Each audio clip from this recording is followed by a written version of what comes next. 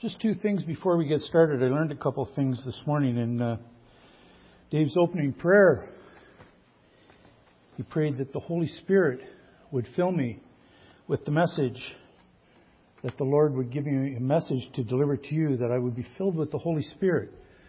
And I'm glad to know that because that mystery has now been revealed. I always thought that this was from excess eating and not enough exercise, but A1. Thank you, Holy Spirit. And just another little announcement for those royal watchers, as Dave brought up this morning in our breaking of bread. I think that you could safely stroke off Newfoundland as a possible residence for Meghan and Harry. Wicked storm. Incredible. I'm going to make the assumption that most of us don't review past sermons. We don't look for common threads or see the continuity nor try and tie them together. We may do that if we're preparing for a message. We may look back and see what somebody else said. But as a rule, we probably don't do that. And if you do that, I apologize for being wrong. But I'd like to do a little bit of that today because what we see here in Timothy is what we see throughout the Bible. And Paul's problems are no different than Timothy's, no different than Paul's, no different than John, no different than Mark, Matthew, etc., etc. And even some of the names that you don't remember out of the Bible, those folks had the same difficulties that Paul had. So I'm going to go back and just bring out a few points that came from past sermons. First of all, this study of both 1 Timothy and 2 Timothy is said to focus on the household of God. This speaks of the family with God as the head of the household. Our brother David Hook introduced 1 Timothy by speaking of Paul's heart, Timothy's position, and the providence of God. You know, you could be Paul in this story. You could be Timothy in this story. You can't be God. And that's a good thing.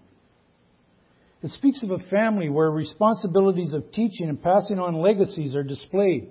And once again, under the leadership of God, who takes the position of father of the household. And finally, last week, our brother Phil Donaldson, in his first slide, pointed out that Paul's journey began with an intervention by Jesus. And this is most important because this brings us to the concept of a family together through the legacy that we all enjoy simply because of our Lord and Savior Jesus Christ and what He did for us. So regardless of where we are today in the family, in your family, in this family, whether it was 2,000 years ago or it's today or it's in days to come, as little Lauren will soon find out, and others who have just been born and are about to be born, it shapes who we are, it determines what we do, and it defines our legacy. This applies to each and every one of us, even today. If we do not allow Jesus to intervene, our journey ends in darkness. And that's exactly why each and every one of you are here. Because in some way, Jesus intervened in your life. You may not want to be here. You may love to be here. But regardless of the reason, Jesus caused your presence here today, and that's great. I want to look back now on the conversion of Saul in the book of Acts a little bit. And I'm sure most of you will agree that as far as darkness goes, there was none more dark than Saul. And yet the intervention of Jesus changed him immediately and uncountable others over the centuries. Not just Timothy, but others who came after him. And others who are here today. If you're studying Timothy, you probably are going to be affected by what Saul, who became Paul, said. Even today, people are being transformed by the word of Paul on behalf of the Lord. Acts 9:1 says, Then Saul, still breathing threats and murder against the disciples of the Lord, went to the high priest and asked letters from him to the synagogues of Damascus, so that if he found any who were of the way, whether men or women, he might bring them bound to Jerusalem. Boy, he had a passion for people who followed Christ. The chapter goes on to say that as Saul traveled the road to Damascus, he is confronted by Jesus. There's that intervention. And immediately given instruction as to his further actions.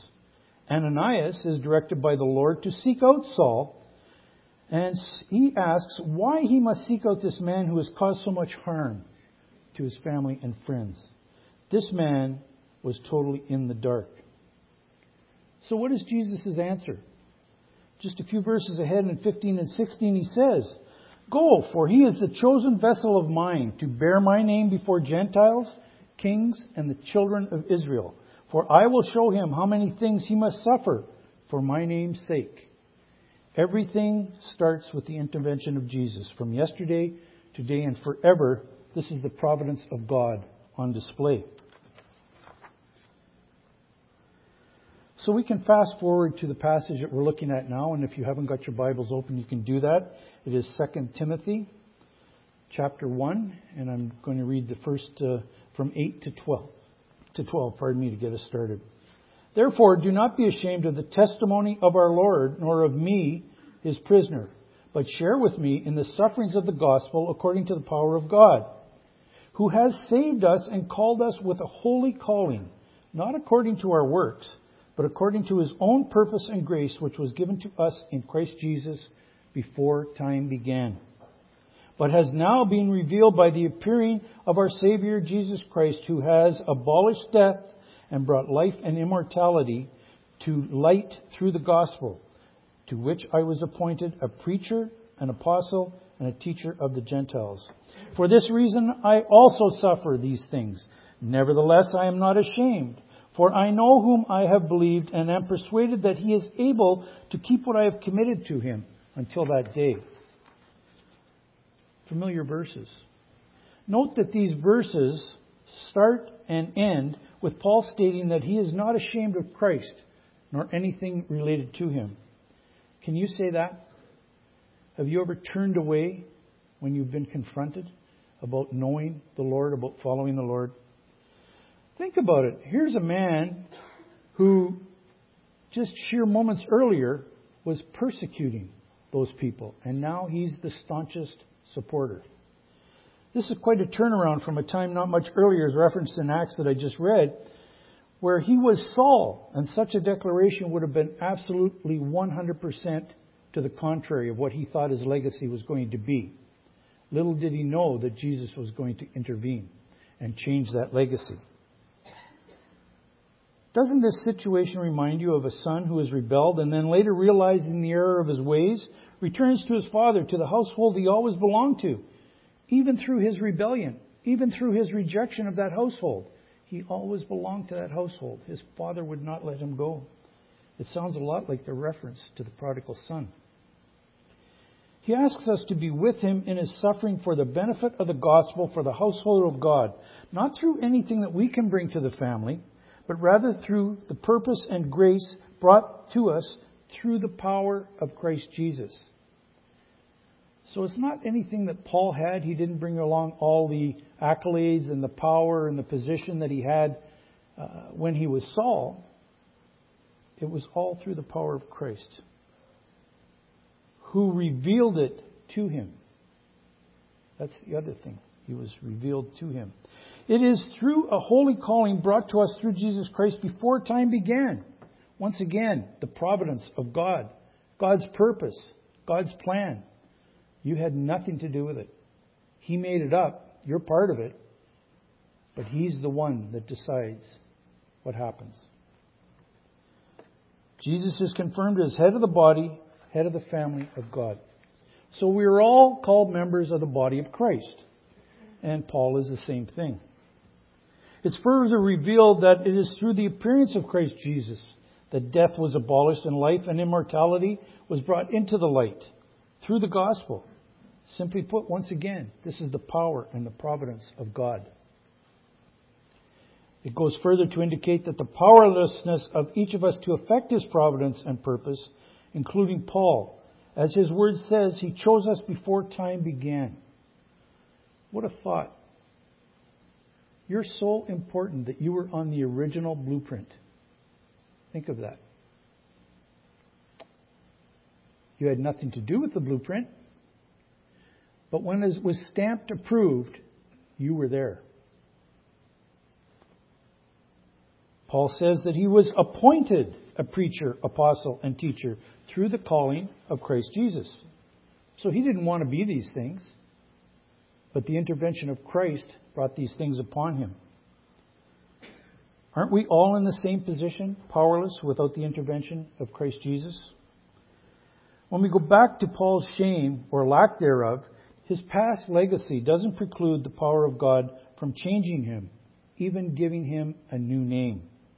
2 Corinthians 5:16 and 17 says this, "Therefore, from now on we regard no one according to the flesh. Even though we have known Christ according to the flesh, yet we know him thus no longer.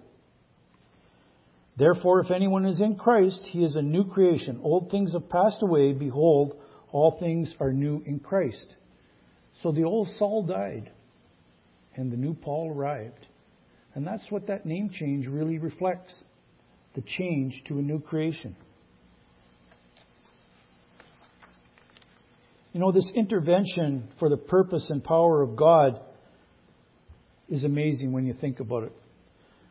Paul not only becomes a member of the family of Christ, the household of God, but he was revered in those days for what he did, for what he said. He had to defend himself. He suffered for it. But it put him in a position that he had never experienced before. But you know something? Paul is not unique. The shame that he talks about is not just Paul's. It's throughout the Bible. In fact, there's over 157 occurrences of being ashamed or dealing with shame. And obviously I'm not going to go through all of them, but there are a few of them that are really sort of spectacular in where they arrive and who they affect and why. And all you have to do is look to the very beginning of the book. You could say that it was the result of man's first sin. In Genesis 3:6-10, we read, "So the woman saw that the tree was good for food, that it was pleasant to the eyes, and a tree desirable to make one wise. So she took of its fruit and ate. She also gave to her husband with her, and he ate. Then the eyes of both of them were opened, and they knew they were naked. And they sewed fig leaves together and made themselves coverings. And they heard the sound of the Lord walking in the garden in the cool of the day, and Adam and his wife hid themselves from the presence of the Lord God among the trees of the garden. Then the Lord called to Adam and said to him, 'Where are you?' So he said, 'I heard your voice in the garden, and I was afraid, because I was naked, and I hid myself.'" Not only was Adam afraid, but it's implied that he was embarrassed. Embarrassed not only by his nakedness, but by his disobedience to the Lord. I think that caused even greater fear and greater shame. They knew that they had done wrong. They only had one commandment to follow, and that was not to eat of that fruit. And yet they did it. They had to know there were consequences. Maybe they didn't. Maybe they just thought they'd get away with it. But go on further. What about Abel's killing of his brother Cain? What about all the people of Israel who let a young boy go up against Goliath? Maybe it only happens to lesser men. What about David taking Bathsheba, knowing full well it wasn't proper in the eyes of the people, nor of the Lord? Being ashamed is not a topic that Paul avoided. In fact, he used this aspect of walking in the light many times. For example, his epistle to the Romans speaks of this. Verse 16 of chapter 1. "For I am not ashamed of the gospel of Christ, for it is the power of God to salvation for everyone who believes, for the Jew first and also for the Greek." Or 2 Corinthians 7:9-11. "I now rejoice, not that you were made sorrowful, but that you were made sorrowful to the point of repentance. For you were made sorrowful according to the will of God." There's that providence and power of God thing again. "So that you might not suffer loss in anything through us. For the sorrow that is according to the will of God produces a repentance without regret." That's why Paul can speak of a pure conscience in his 1st and 2nd Timothy epistles. "But the sorrow of the world produces death. For behold, what earnestness this very thing, this godly sorrow has produced in you. What vindication of yourselves, what indignation, what fear, what longing, what zeal, what avenging of wrong. In everything you demonstrated yourselves to be innocent in the matter, having a pure conscience. All because of the providence of God. And as I said before, there are at least 157 occurrences of somebody experiencing shame or being ashamed in the Bible. Even whole groups of people. Now we've established a picture of Paul's position in Christ. In many ways reluctant, but in many ways strong and passionate for what is before him. He has also been training Timothy in that same thing from the beginning. Not only was Paul taught, but Paul now becomes the teacher. He is a mentor to Timothy. And he has said to Timothy to stay the course before. But now he is passionate about it. He is passionate about it to the point of telling Timothy that this is the end. And this is what can happen to you. He speaks of his mentoring of Timothy. He also speaks of his family's mentoring through his grandmother Lois and his mother Eunice. Timothy was faithful and remained faithful. But Paul was concerned, and he had good reason to.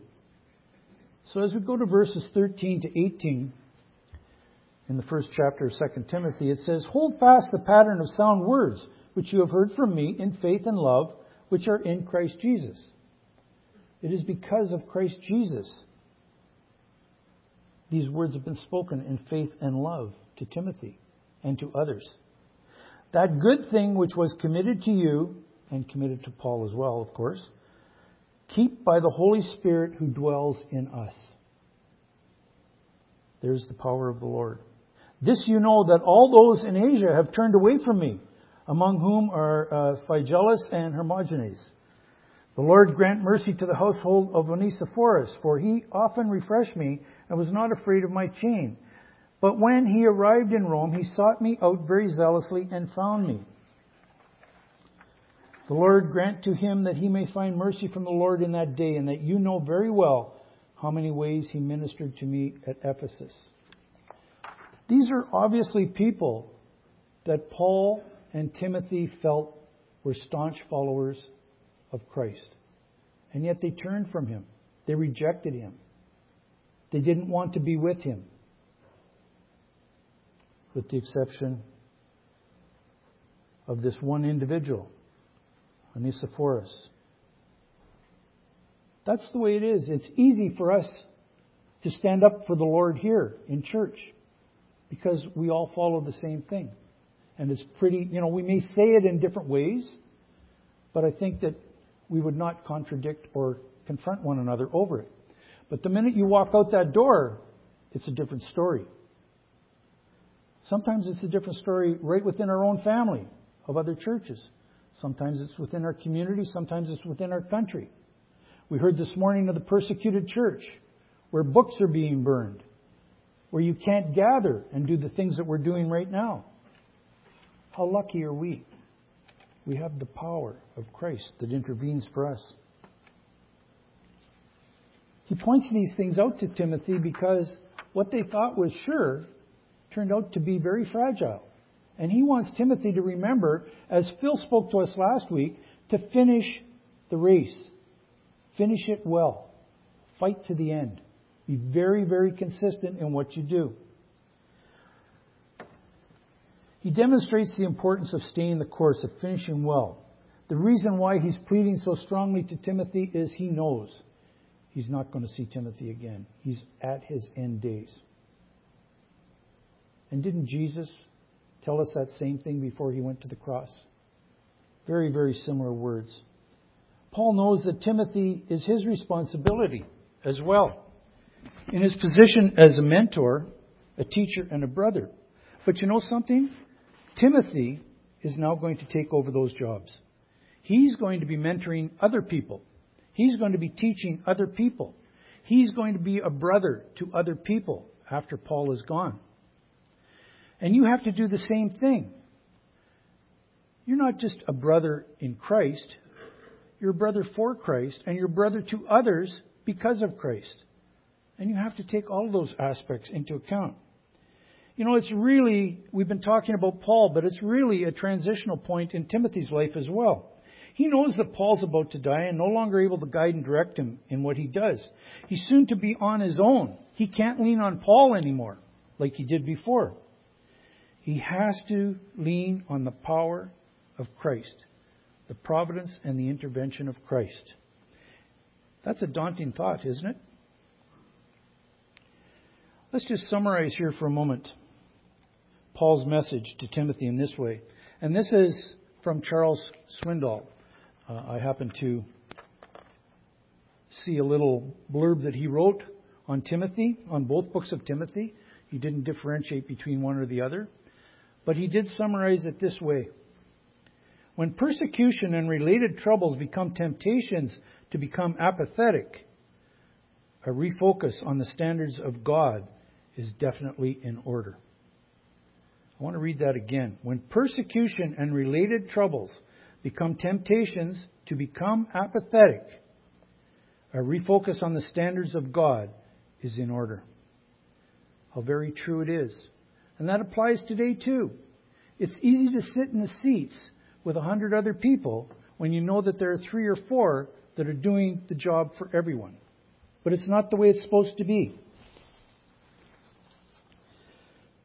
They're not going to be able to stand up before the Lord and speak on your behalf. You're going to have to be speaking for yourself.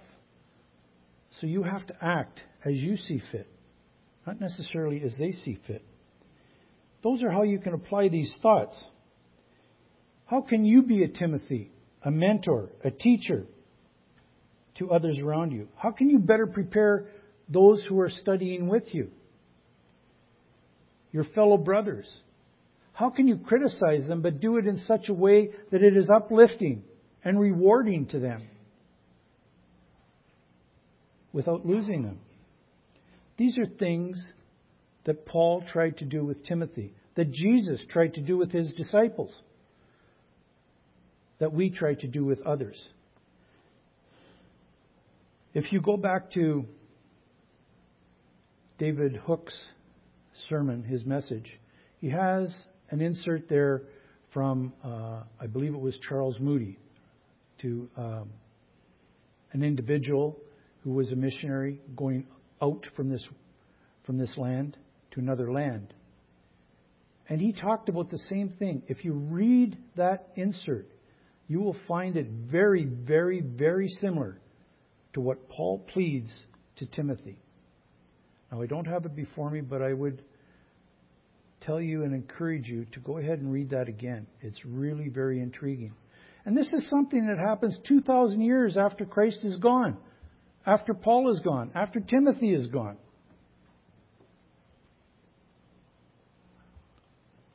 He's obviously applying the message that Paul gave. 2 closing thoughts for us here. In Hebrews 12:2, it says, "Fixing our eyes on Jesus, the author and perfecter of our faith, for who the joy set before him endured the cross, despising the shame, and has sat down at the right hand of the throne of God." Jesus despised and rejected the shame and went to the cross in spite of it. And you're a co-worker with him. That's what you're referred to in 2 Corinthians. Being co-workers, being ambassadors for Christ. You have to do the same thing. If you do differently, then you're falling into the darkness and you're also not being obedient to Christ.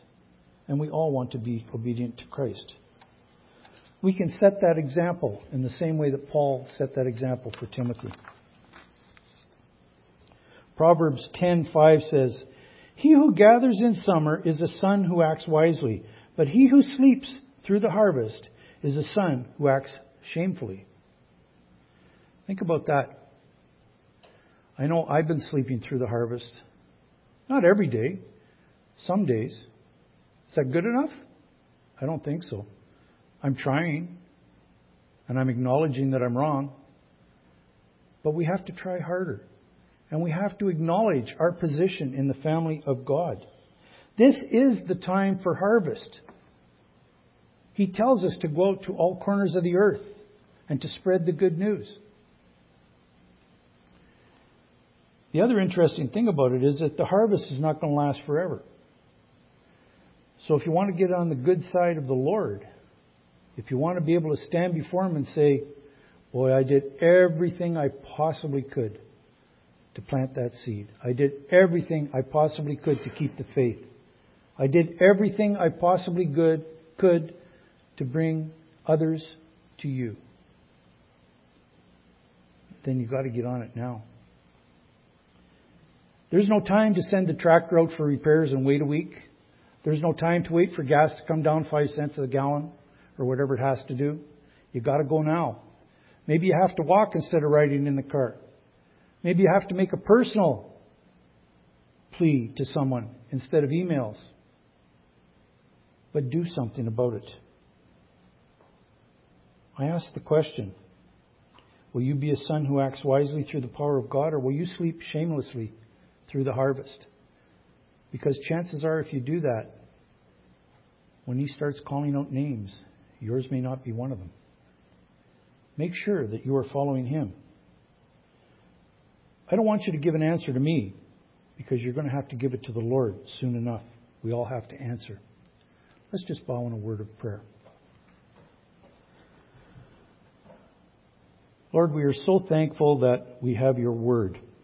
And Lord, even though we are studying one very small passage in it right now, it doesn't matter what passage we pick. We see Your providence and Your power and Your purpose and Your grace and Your love for each and every creation on this earth. Yesterday, today, and tomorrow. You have known us before time began. You have intervened at the proper time for Your plan. Not necessarily for our plan, but for Your plan. You have patiently stood by as we faltered, as we failed, as perhaps we rejected You temporarily, or in some cases rejected You altogether. But You have been a patient God, loving, full of grace, knowing that without the intervention, we will always be in the darkness. Thank You, Lord, on behalf of all who sit here, for intervening in our lives, for being the one and true living God, for showing us Your purpose and Your grace through the power of the Holy Spirit, for leading us and guiding us along the way. And through examples like Paul and Timothy, who continue that work. May we also, Lord, be a brighter light for You today, tomorrow, and forever. And as we leave this building, as was spoken before, may we not only take the message to our heart, but may we act upon that message. May we continue to keep it fresh and strong, full of faith and obedience for You. In all that we do it in the name of Your Son, Jesus Christ. Amen.